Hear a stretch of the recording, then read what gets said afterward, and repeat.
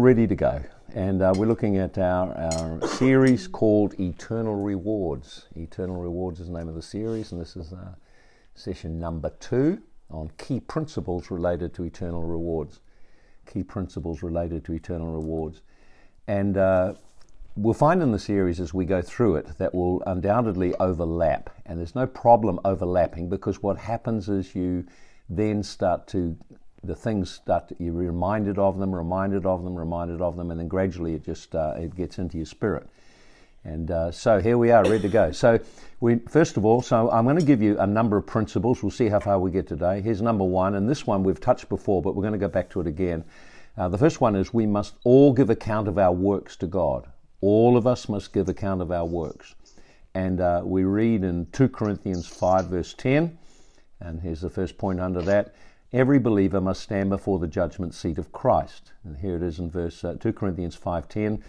We must all appear before the judgment seat of Christ, so everyone may be recompensed for his deeds in his body, according to what he has done, whether good or bad.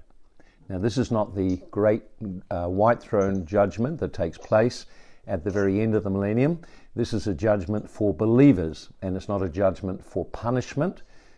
It's a judgment for rewarding us for faithful service. So as we have served the Lord and walk with Him, He is looking for the opportunity to acknowledge our love for Him and acknowledge our walk with Him. And this is a great incentive for us. It means whatever we do, whatever we put our hand to, God is watching all of it, and He has in mind, has in view that He can acknowledge it in a much greater way in the coming kingdom. So notice that scripture says we must all appear. So that's every person, and everyone gives account. There's no one doesn't give account. And so sometimes we get discouraged. We see people do things, and we see people treat us badly, and it's even more miserable when it's Christians treat us badly. But we have to understand that God is watching every action. He watches their actions against you. He watches your response. And every response, every action that we take, God takes notice of. And so Jesus will evaluate our life based upon what we have done. Notice He said He will recompense us for the deeds in the body, whatever He has done, whether good or bad. And the word therefore done is a particular word, prasso, meaning to practice or perform repeatedly or habitually. It means to practice, continually practice, or perform repeatedly, or make it a habit of it. So you notice then what He's looking for are the things which have become a habit, not just the random, hey, I blew it this time. Those kind of things really are not important. It's the trend of where our life is going is what counts. Whether the trend is moving in a certain direction. The fact there's up and downs are not a problem to Jesus. It's where the trend of our life is, what we have practiced or what we have done habitually. So if you judge people constantly, then that's something that turns up in your life as someone, you've actually been a person who's judgmental. That will be taken into account. So the second thing we saw as we looked in scripture last week in 1 Corinthians 3 verse 11 to 15 is that at the judgment seat all our works are tested. So there's a fiery test. 1 Corinthians 3 11 to 15. No man can lay a foundation other than that which is laid, which is Jesus Christ. If anyone builds on the foundation with gold, silver, precious stones, wood, hay, straw, each man's work will become evident or become manifest, for the day will reveal it or expose it or uncover it. It shall be revealed by fire. The fire will test the quality, what sort of work each man does. If any man's work is built on remains, he will receive a reward. If any man's work is burned up, he will suffer loss. Even though he will be saved, yet so is by fire. And we touched on the scripture last week. The first thing we see in this again is that Jesus Christ forms the foundation of what our life is about, what we do. So He said, no, it's like building a house. You lay a foundation, then you build on the foundation. So the foundation that's laid, we have a relationship with Jesus Christ. We have a faith of Him, and the goal of our covenant with Him is that we would walk with Him in ever-increasing unity in life and outwork His plan, that our lives would reflect what He's like and we'd do what He calls us to do. So therefore, that determines then how our works are evaluated. So they're evaluated, do we build our kingdom or did we build His? Do we do our own thing and use the things of God to help us get ahead, or do we actually genuinely and authentically, because we love Him, desire to do something And so he says that there are different types of materials that you can use, temporal and eternal. And it says the Lord will try every man's work what sort it is. And the word try means literally to put it to the test to see its quality, like a quality, on a manufacturing line, they'll take a sample out and they'll test it. Now, they're not testing it to destroy it. They're testing it to see whether it meets the manufacturer's requirements so it can go on and then be sold. So in this situation, he says he will try our works or look at the quality of what we have done. So we can fool people, but we can't fool what God sees. God sees in Hebrews 4:13, I didn't share this last week, there's no creature or no person hidden from his sight, but everything is naked and open to the eyes of him before whom we give account. So everything, God sees everything. He doesn't just see what you do, he even sees why you're doing it and what you're thinking as you do it. All of it is open before him. It's just quite extraordinary, isn't it? And then that causes you to start to rethink then, actually my life is under observation all the time. And it is a motivation then to actually challenge our thoughts, challenge why we're doing things, and so on. It says the fire will test the quality of every man's sort.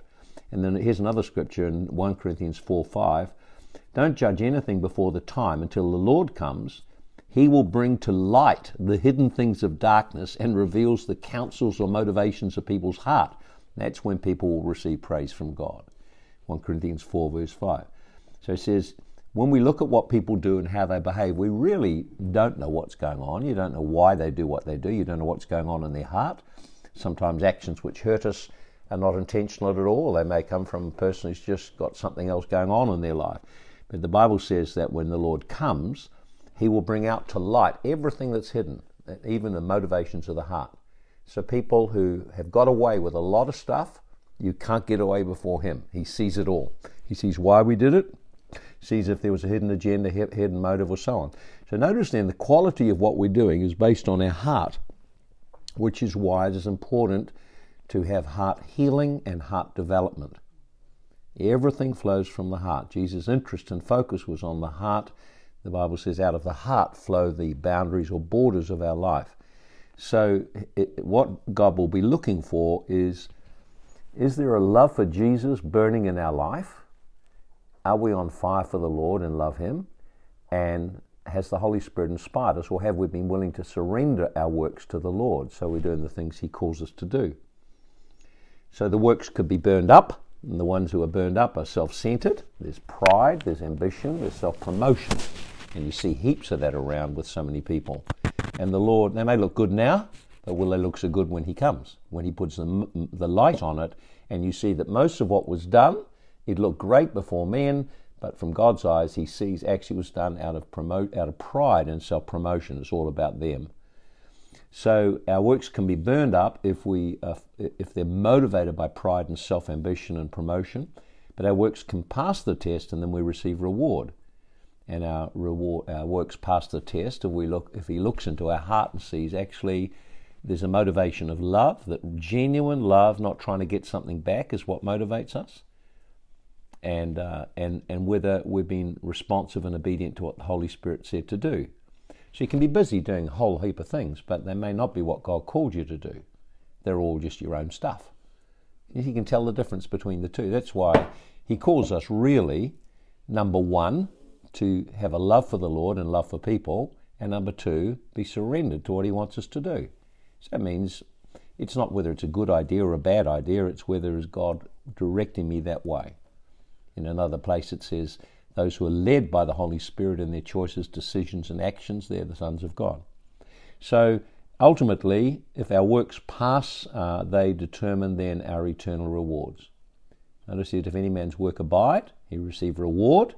Any man's work burned up, he suffer loss, even though he's saved. So notice reward or loss. And that's what this whole thing of eternal rewards is about. It's about our activities now and how we show up when God looks at them. And I found that as I've gone through the study, it just has caused me so much more to sharpen again my own thinking about my life and so on. So here's the second main point then. Rewards are given according to our works. Rewards are given according to our works.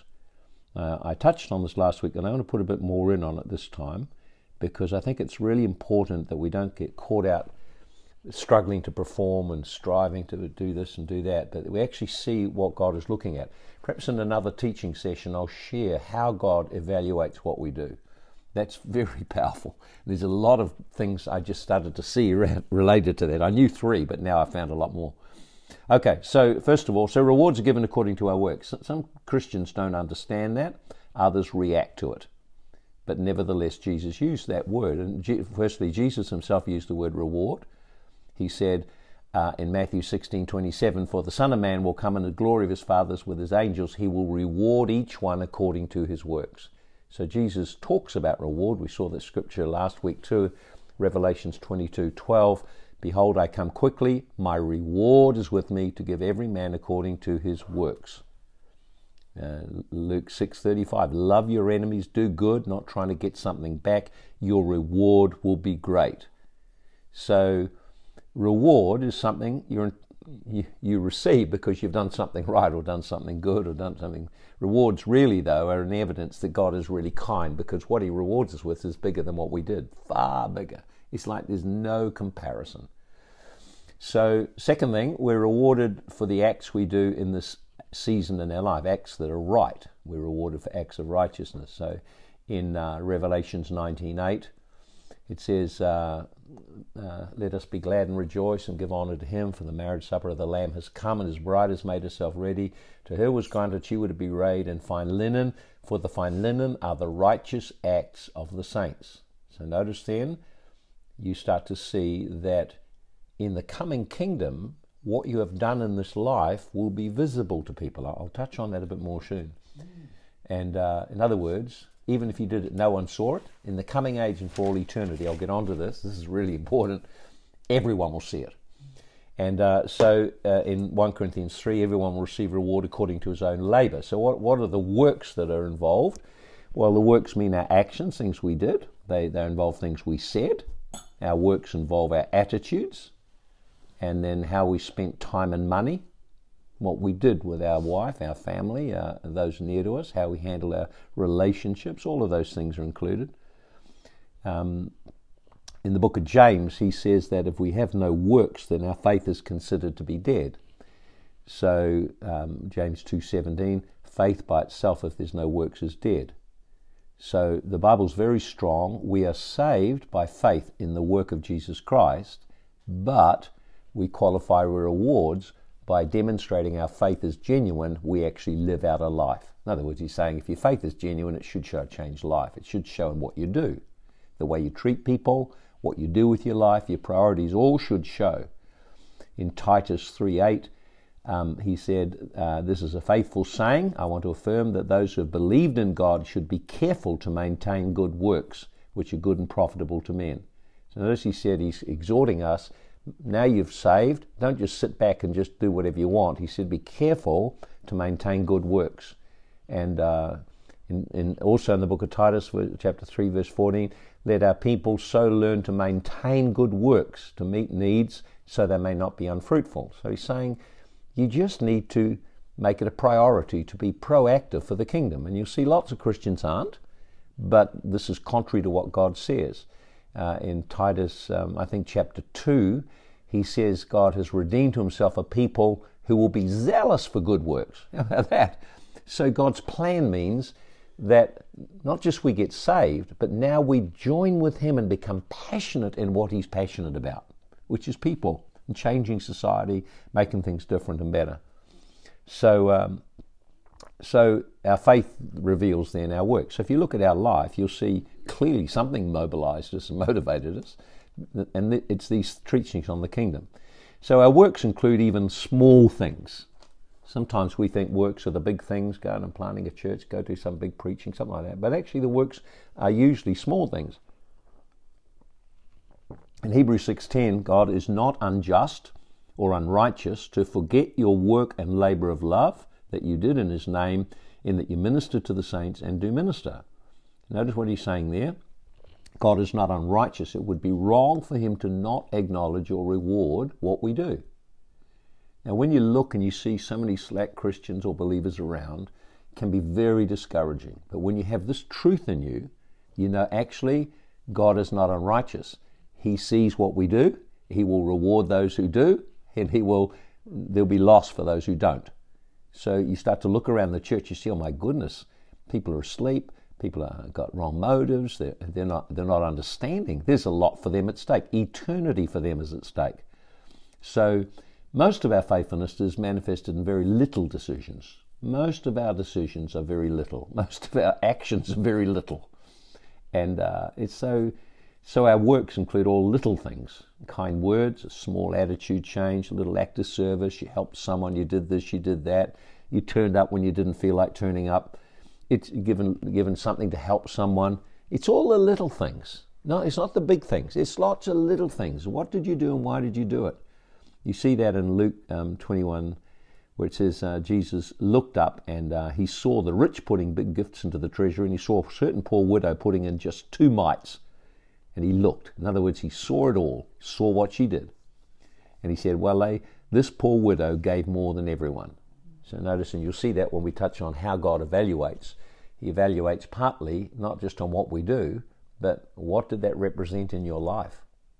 So he said here, you got all these big shots and they're all putting in a lot of money. But he said, actually, there's this little woman, for her, what she gave was her very life itself.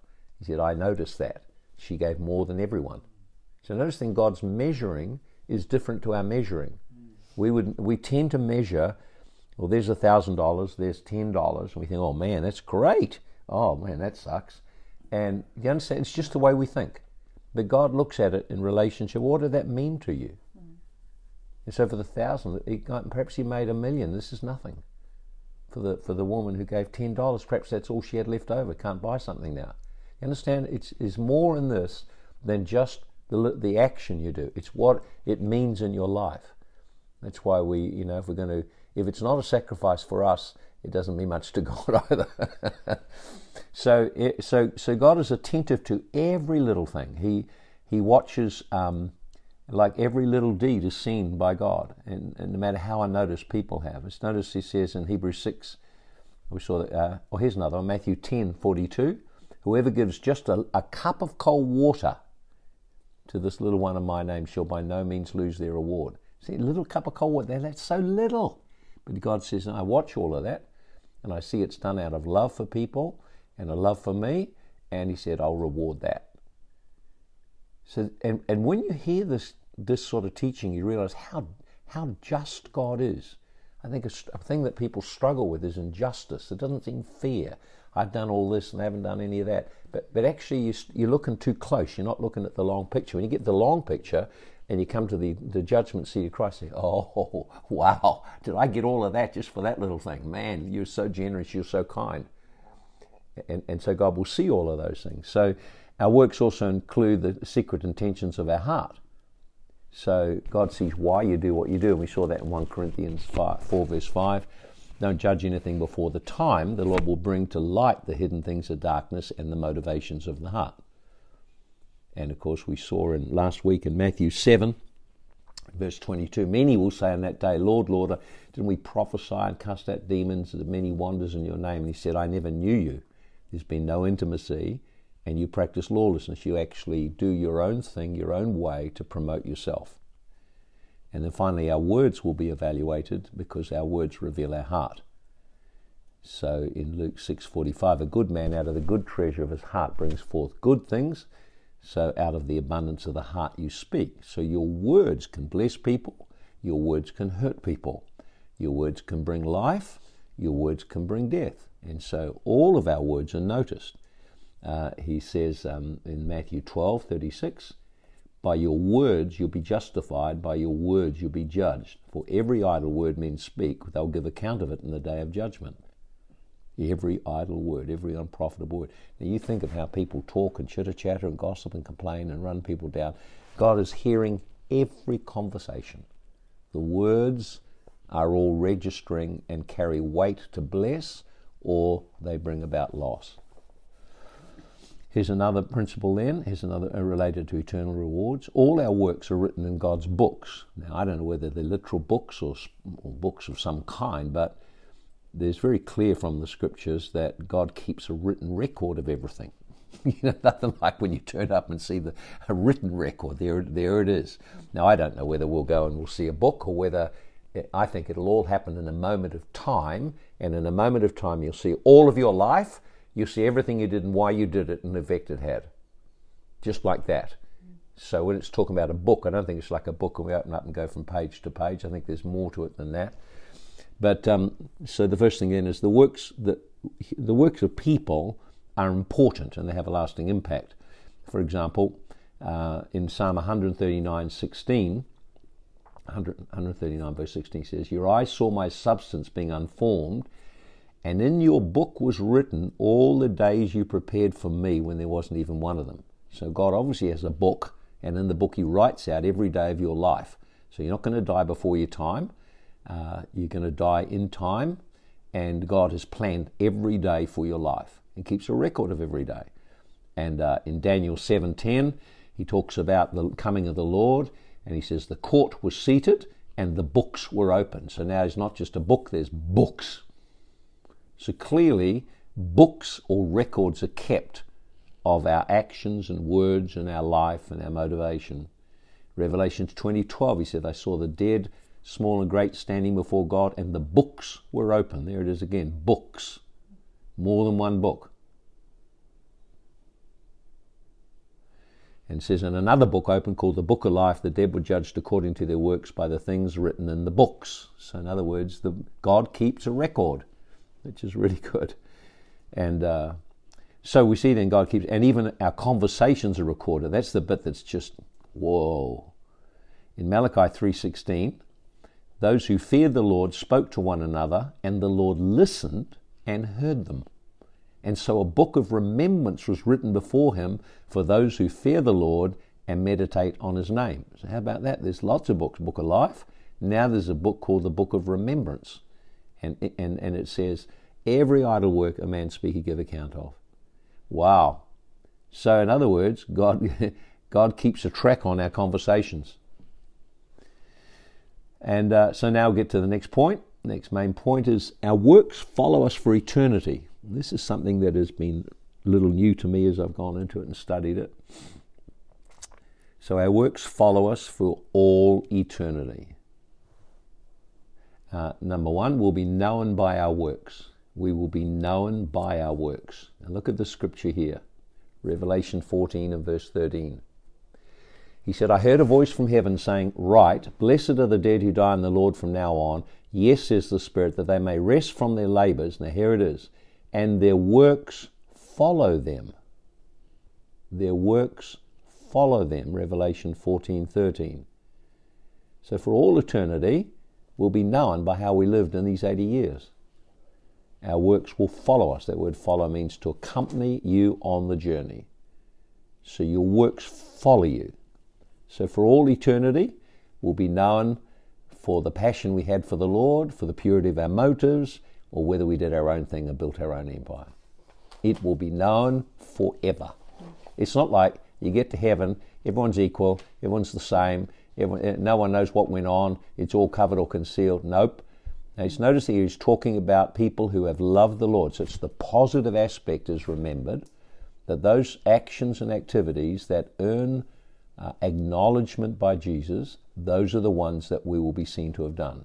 The failures, the mistakes, none of that will be visible or seen. It's actually the way Jesus has seen and evaluated our life and chosen to honor us. Now imagine that. Imagine passing into eternity, facing judgment, and the Lord brings back to memory all the little things you did all through your life, and those things accompany you. Now, that's not that your works can come from heaven to earth, from earth to heaven. Now, what will happen is the honor of them is going to be carried in your life and recognizable to people. It's the only way we can interpret that, I think. So he talks about us having wedding garments. And here it is, Revelations 19:7. Let us be glad and rejoice and give honor to him, for the marriage of the Lamb has come, and his wife has made herself ready. Now here it is. "And to her was granted to be arrayed in fine linen, clean and white. For the fine linen are the righteous acts of the saints." So notice it says that in the glory, in the coming kingdom, we will be clothed with white garments, but the nature of the garments reflect the acts that we have done, which have served God. So any works that were not consumed by fire at the judgment time, that survived the fire because they were operating out of love and out of being led by the Holy Spirit, then they form the foundation of our clothing for eternity. Wow, such a short time. You want to be busy, don't you? So our clothing will reveal to everyone how we lived our life on earth. When people look at your clothing in eternity, they will know you maintain the first love for Jesus. It'll be obvious to everyone you kept your first love. It'll be obvious to everyone you did many things that were motivated by love to bring honor to Him. It'll be obvious to everyone that you were a person who was walking with God. And that's a great encouragement to see that it's not just now and it'll all pass away, we'll forget all about it. No, God has a way of dressing us and clothing us in glory which will reflect the measure of what we were like and what we did on the earth. And Jesus' warning then, in Revelation 16 and 15, He says, "Behold, I'm coming like a thief, or I'm coming secretly. Blessed is he who watches and keeps his garments, lest he walk naked and they see his shame." I can't develop these in a lot, but notice Jesus warned us, and frequently He talks about watching and praying, watching and praying, watching and praying, watching and praying you don't fall into temptation, watching and praying you're ready for His coming, watch and pray, overcome temptation, all these things. Now it says watch and pray and keep your garments, lest you walk naked and they see your shame. That must be other believers. So notice He's saying we must be careful to keep our lives passionate and on fire for the Lord and not become complacent and apathetic and passive and shut down or lukewarm. Otherwise, it will be revealed to all.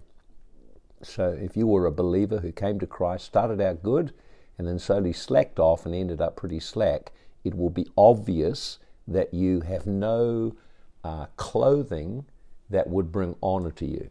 He says the same thing in 1 John 2:28. It says, "Now little children, abide in Him," or maintain intimate connection with Jesus, so when He appears we may have confidence and not be ashamed before Him at His coming and shrink away from Him at the shame of His coming. How about that? It's another version of it. So what it's saying is when the Lord comes, you want to be bold and confident because of how you lived your life, not, "Oh my God, I've been caught out," and embarrassed that now you're in a bad state. He says He will come at a time when no one knows. So you have no idea when the coming of the Lord is. When He comes, you want to be passionate, on fire, and full of the Holy Ghost and doing good things for the Lord. Now, it doesn't mean we won't have our ups and downs. Remember, it's the practice, it's the trend of where our life is going. So the next main point then is these rewards are eternal, they're irreversible, and they never diminish. They're eternal, they're irreversible, and they will never diminish. So firstly, the rewards are eternal. They're called eternal rewards. It's called eternal judgment in Hebrews 6 verse 2. It's called an eternal judgment.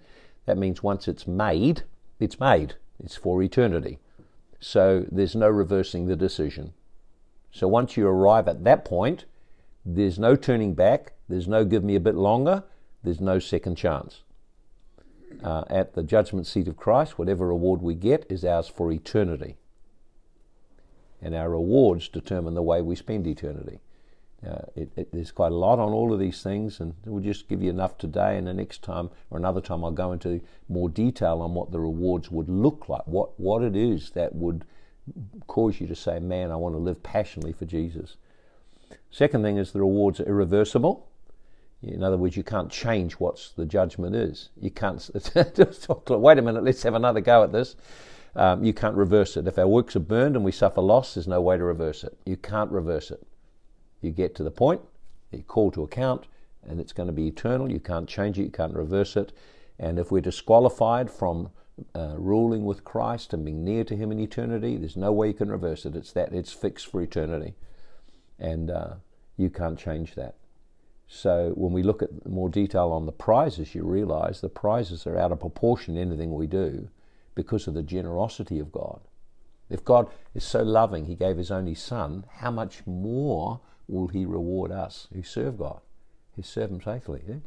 Here's the third thing then, the rewards will never diminish. They never diminish. They can never be taken away once you got them. There's 3 or 4 scriptures on that. In Matthew 6:20, Lay up yourselves treasure in heaven where moth nor rust destroy, it does not corrupt, and where thieves can't break in and steal. In other words, whatever treasure you have in heaven can't be stolen, can't be taken away. The Bible talks about the crowns, people being rewarded with crowns, and the crowns are imperishable, they don't fade away. So 1 Corinthians 9:25, Paul writes about running the race and run to obtain. He says in the natural world people do everything in order to get a crown, to get an award, and he says we got that's a perishable one, now ours is an imperishable one. In other words, it can never fade, never run away. So heavenly rewards are eternal, and they never perish, they never diminish. Okay, let's have a look at the next key principle then. We find that Jesus himself was motivated by rewards, and he also motivated other believers. There is a lot on that, so I'll just pick up a couple because we touched on that last week. But Jesus was empowered to live his life because of what he saw ahead. He was motivated by an eternal reward. A temporary reward would be, what do people think of me now? How well am I living now? What income have I got now? What house do I live in now? An eternal reward is something completely different. It's not temporary, it's eternal. And he was motivated by that. We find in Hebrews 12 verse 2, Jesus endured the shame of the cross, and it says, for the joy set before him. So set before means to lie in front of you as a reward. How about that? To be constantly in your mind. So Jesus, in facing the cross with all its shame and the pain and the difficulty and the rejection of people, all those things, it says he endured it because of the joy that was positioned or set before him, the opportunity to receive reward in the coming kingdom. It was the joy of what he saw ahead. And that's how we need to live our life. If you've got no vision of what lies ahead, then you've got no motivation for being sacrificial. People look and they say, oh man, you do this and you're giving up this and you're giving that. No. We sort of see something else here. We're paying a price for that. We're making an investment of our lives. So if you don't see what is set before you, then you've got really little motivation to keep going. So understanding this issue of eternal rewards, then you look, well, actually, I'm willing to let Jesus transform my heart. I'm willing to bring out the broken places, the hurt places. I'm willing to humble myself and let him bring healing. I'm willing to work on my heart attitudes. Why? Because of something that lies ahead for me. So Jesus apparently I read somewhere that he gave over 50 references to eternal rewards. So it's a big, big thing. So there are many of the things that he taught about that, but he did teach his disciples over and over and over again about eternal rewards. Call them to become great, call them to receive rewards, call them to become a ruler over much, to have authority over nations, to sit on thrones, gain crowns. He constantly was moving them with this prospect, like in his teaching on the 5 wise and the 5 foolish virgins. It's all about entering a marriage feast, about eternal intimacy and a close relationship and a joy with Jesus. He taught a parable about the man with the talents and how the joy, that what was, you've been faithful over little, but much is given to you. Also Matthew 25. He said, I'll make you ruler over many things. So constantly he's moving his people saying that. And of course the most important thing of all is that we walk in love. We love them passionately and love people. So you think about it, everything you can see you leave behind. So what's left that's really valuable? Well, it's the things which you can't see, the things which are invisible, things of the kingdom. The next thing then is that the rewards are absolutely, the eternal rewards are glorious. It's kind of like, it's hard to describe them. So there are many pictures of it through the Bible, and I can't give you all those pictures. I'll give you a couple right now. I'll give you a few things on it. The first thing is that the rewards that God has in mind are beyond your imagination. They're beyond our imagination. In 1 Corinthians 2, verse 9 and 10, it is written, Eye has not seen, nor ear heard, nor has it entered into the heart of man, the things that God has prepared for those who love him. How about that? In other words, he said, you've never seen it. No matter what you've seen that's been magnificent, it's still small. You've never heard it spoken. and you haven't been able to even imagine the possibilities that God has ahead. And he says, but the Spirit reveals them to us. That's 1 Corinthians 2, verse 9 to 10. So the Holy Spirit, as you hunger for more, will gradually, little by little, reveal more of the wonderful things God has prepared for those who love Him. Now, notice here, those who love Him. If you love me, you'll keep my commandments. And here's another scripture. Paul is praying in Ephesians 1 and verse 17 and 18. He says he prays that the God of our Lord Jesus Christ, the Father of glory, may give you the spirit of wisdom and revelation in the knowledge of Him, the eyes of your understanding being enlightened, you might know what is the hope of His calling. And here it is. What are the riches of the glory of His inheritance in the saints? So there's a glorious inheritance. The word riches, it's abundant, magnificent, it's full of glory, and it's within us. It's the formation of Jesus' life and what will become. It's spectacular. And so the rewards God's plan. Are you going to plan? You have a look when you have a look at, say, at Buckingham Palace, and you have a look then at all the buildings and the detail and how ornate, and there's gold and jewels and all those things, and you look at the way the royalty carry themselves, the clothing and everything that's there. Well, whatever God rewards us with, that's just only a little pale thing compared to what He has. And so in 1 Peter 2:9 it says, you're a chosen generation, a royal priesthood. Royal means you're descended from a king. You're part of a royal family. You're part of a royal family. And so there are different examples in the Bible in other words, you've got to look for different pick stories in the Bible to get kind of pictures, because you can't describe it with words. It's so magnificent. So He's got little stories in the Bible that you can have a look. So for example, in Exodus 28:2, it says God appointed special garments for Aaron the high priest, and they call this garments of beauty and glory. So Aaron, who was the high priest, who had access to the presence of God, they made special garments for him, gold and jewels, all kinds of things. So whenever you saw him, his garments were beautiful and they covered in glory. They shone, there was magnificence about them. And so that the high priest wearing these beautiful garments is a picture for us in eternity. A second picture of it that you can find is in the story of Jesus on the Mount of Transfiguration. And it says this.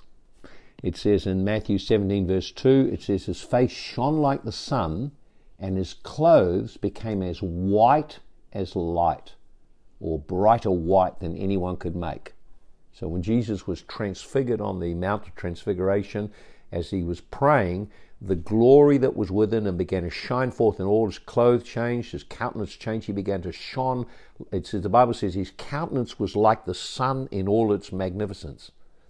In other words, there's a glory that has been put in us. Christ has been put in you, and although it can't be seen yet, there is a day when what God has been doing will shine out of our lives. It says in Matthew 13:43, it says, the righteous, that's us, will shine forth as the sun in the kingdom of their Father. So God has reserved rewards for us, and they're shown in different ways. Another place that's shown up is Solomon's temple. And you remember in the kingdom age, when Solomon built his temple, it was magnificent. It was the most amazing, beautiful thing. It said there was so much silver that they didn't bother to count it. They had gold everywhere. So you read in 1 Kings 10 verse 4 to 13. Remember, this is just a picture.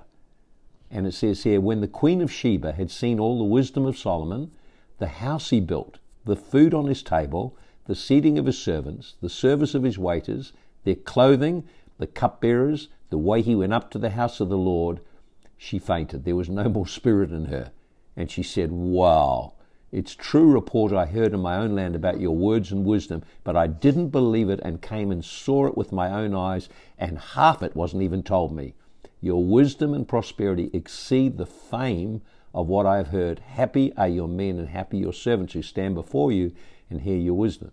Now Jesus is obviously much greater than Solomon, yet this is the Queen of Ethiopia said. I've seen kings and I've seen glory, amazing things. He said, I have never seen anything like this. This is absolutely stunning. So, again, so there's many pictures in the Bible of it. Okay, we'll get to the last couple of key points now. And there are different degrees of eternal rewards. There are different degrees of eternal rewards, and there are different types of eternal rewards. So different degrees means more or less. So I'm going to go through and just share you some of the more or lesses so you realize that there's no equal field. The only equal field we have is here on earth when everyone can aspire to be great. And that's the amazing thing. All of us have a call to greatness. All of us can be great. There's nothing wrong with wanting to be great. It's wired into you to be great. It's wired into you to want honor. It's wired into you to desire glory. It's just literally wired in because you're made in the image of your Father. However, it's how you get it. So in the coming kingdom, the Bible in many different ways indicates that not everyone will be the same. So I'll give you some things that'll give you. There will be some who are first and some who are last. Some who are first. First means most important. Last, least important. Matthew 19 verse 30, many who are first will be last and the last will be first. There are degrees of eternal rewards. Some will be first in authority and glory and intimacy. Others will be last. Some will be in the throne with him. Others will be watching and praising around the throne. There's a difference. There will be the least and the greatest. In other words, if you read here, it says, I'll read a couple of verses. Revelation 19:5, and a voice came from the throne saying, "Praise God, all you his servants, those who fear him, both small and great." So there's some great servants of God. There's some small servants of God. There's greatness and smallness. So some will be small, some will be great. And in Jesus taught in Matthew 5:19, in the kingdom of heaven, he says, there are least and there are great. Whoever breaks the least of these commandments and teaches men shall be called least in the kingdom. Whoever does and teaches them shall be called great in the kingdom. So notice even Jesus said, some will be called great, some will be called least. And it has to do with whether you live out what you're saying. And so what makes a person great and what makes a person least is actually their life choices. It's got nothing to do with your family of origin, your money, your job, your talents, your gifts, your anything. It has to do totally with the life choices that you made.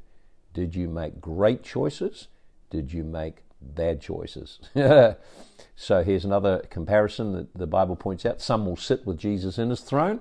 Others will just be saved. They'll be around the throne. So we saw in 1 Corinthians 3:15, it said there, they will be saved, yet so as by fire they'll lose their reward. Yet others will sit with Jesus on his throne and rule the nations with a rod of iron. Revelations 2:26 and 27. To him that overcomes, will I give to sit with me in my throne, and he shall rule the nations with a rod of iron. So notice there, overcomers are ruling with Jesus in his throne, sharing his governments in the coming kingdom. And then there's others barely scraped in. So who do you want to be? A barely scraped in? Or do you want to be in a position of great honor, great authority? Here's another one. And some believers will shine like the sun and others will not. So in resurrection glory, there will be a difference. And he uses this scripture in 1 Corinthians 15, 41 to 42. 1 Corinthians 15, 41 to 42. He says, his one star differs from another in glory, and so will it be in the resurrection. So when you go out at night and have a look at all the stars. And look at them, bright, shining stars, little ones, very faint ones, and so he uses that as an illustration. So for example, when you look at the stars, there's one star there, a Pistol star, which is 10 million times brighter than our sun. That's really big. Mass 100 times greater. So you notice it's very, very, very, very big. And so stars vary from one another in their brilliance and their glory, and so it'll be in the resurrection. So the degree of honor and glory and majesty we have in the resurrection, that will be determined by the life we live now. It'll be directly related to what you do and what you overcome in life. No two believers are going to be the same. So everyone, while you're in this life, you've got an equal chance, but once you've got to the gate, then you can't make any more decisions on that one. So some believers will enter the feast, the wedding feast, some will not. We saw that in Matthew 25, 10 to 13. Some go into a time of celebration and joy and intimacy with Jesus, some do not. Another one, some believers will be commended, some will not. Some will hear the Lord say, well done, you're faithful in a few things, I'll put you in charge of many, Matthew 25, 21. Others will hear, you were wicked and you were lazy and you can't be here. Okay, here's another one. Some believers will receive great honor and some will not. When you're invited in Luke 14, verse 10, when you're invited, go sit in the lowest place, and when he invited you come, you can say, friend, go up higher. Then you'll have glory in the presence of those at the table with you. So he's saying, just start off serving and let God lift you up. Some will be considered worthy, some will not. Some will attain the prize of a high calling, some will not. In the coming kingdom, there'll be different responsibilities and positions of authority. Everyone will have their own assignment. Think about this. In the nation of New Zealand, how many cities are there? How many towns? There's many. So all of those will require people in roles and positions to bring about reformation and transformation. So there's going to be millions and millions and millions of roles to fill. And the role you fill will be determined by what you live on the earth now. So everyone has an opportunity. Everyone has the opportunity. He says, whoever, in Matthew 20, 26, if you desire to become great, become a servant. If you desire to be first, let be the servant of everyone. Just like the Son of Man came not to be served, but to serve and give his life a ransom for many. So notice he's saying then that what will make you great in the coming kingdom is your heart attitude, a heart of humility and meekness and serving. And everyone can do that. Everyone is unlimited in their faithfulness. You determine the limit. If it was a gifting, you like music or gifting with business or gifting with finance, if it was something like that, then we'd feel, oh man, that's not fair, I haven't got enough, or others have got more. But when it comes to the issue, it's just about your heart and about your faithfulness, then everyone's in the running. So finally, there's different kinds of rewards in the coming millennial kingdom. There are many. There's about 18 mentioned in the book of Revelation. So rather than do a list of them, I felt I'll touch on them a bit more detail in another place, another time. But many of them are mentioned there. But perhaps the three most important ones would be this. Number one, eternal intimacy with Jesus. A deep, intimate connection. And our level of intimacy or connection to him and fellowship with him will be determined by our life here. Matthew 25, we saw the wise virgins. Some went into the feast, some didn't. The second major, and this one is a major one that is spoken of, and that is eternal authority. Of course, that means eternal responsibility as well. So, eternal authority. And what it means is in the coming kingdom, God has responsibilities for us. That's why your life now is just your preparatory service. Your real assignment comes in eternity, in the millennium. So whatever you're doing now, it's all about your preparation. So you can handle disappointment, you can handle setback. Here you invest in people and they fail away or they fall away. You can get very overwhelmed and say, I don't see any results. Or you can be doing it unto the Lord and just maintain your joy and your happiness in spite of the disappointments. God's watching all of that. And so eternal authority and responsibility, it's out of proportion to anything we did. In Luke 19, verse 11 to 27, talks about the wives' servants, faithful over little, ruling over much. One was faithful over little, ruled over 10 cities. Can you imagine being given responsibility for 10 cities for their reformation and restoration, proper governance, and then reshaping the culture, the finances? That's a big responsibility. So obviously there's various levels of responsibility, and the last one is eternal glory. Eternal glory, resurrection glory. In Revelation 3 verse 5 it talks about they'll be clothed in white garments. It's indicated it's a reward. So rewards of intimacy, rewards of authority, and with it responsibility, rewards of glory. There are other rewards that are mentioned. Perhaps one I'll mention is the honor and acknowledgement of your life pleasing God. Actually, there's quite a few come to mind as I think about it. That God will honor you. Well done, good and faithful servant. Well done. You did well with what you had. Remember, it's not about us working hard to try and get something. It's about our love increasing and the passion overflowing in our desire to serve the Lord. And He sees our love for Him, our love expressed by obedience to Him, and He says, I just want to do all I can to acknowledge that far more than you can ever imagine. So I'm looking to reward you. He's not looking to punish us. He's looking to see what in our life He can acknowledge that requires honor in the coming kingdom. And of course, the last thing is that some will suffer loss at the judgment seat. Some will suffer loss at the judgment seat. We saw that in 1 Corinthians 3:15. If their works are burned, then they'll suffer loss and they'll be saved, yet so as by fire. And so suffering loss, it's not physical suffering, it's just forfeiting rewards. In other words, it's saying there was a check being offered of $1 million and I mucked around and didn't get to the bank on time and now I can't cash it. That's really sad. That's suffering loss. That really is suffering loss. You didn't do it in time, now it's been taken away from you. So he says there, for example, 2 John 8, he says, watch out you don't lose what you've worked for, but you may be rewarded fully. So he warns us, make sure that you don't be cheated out of what God is wanting to give you. Jesus warned people too. He said in Revelation 3:11, hold fast what you have, that no man take your crown. So there's warnings in there in a number of places about suffering loss. The loss means not that I'm going to be in pain, not going to be hurt, it's nothing to do with that. No, I'll experience the love of God. I'll experience many things in the coming kingdom. However, the thing that will be sad is the loss of what I could have had. And we have to believe that God is able to reward people brilliantly.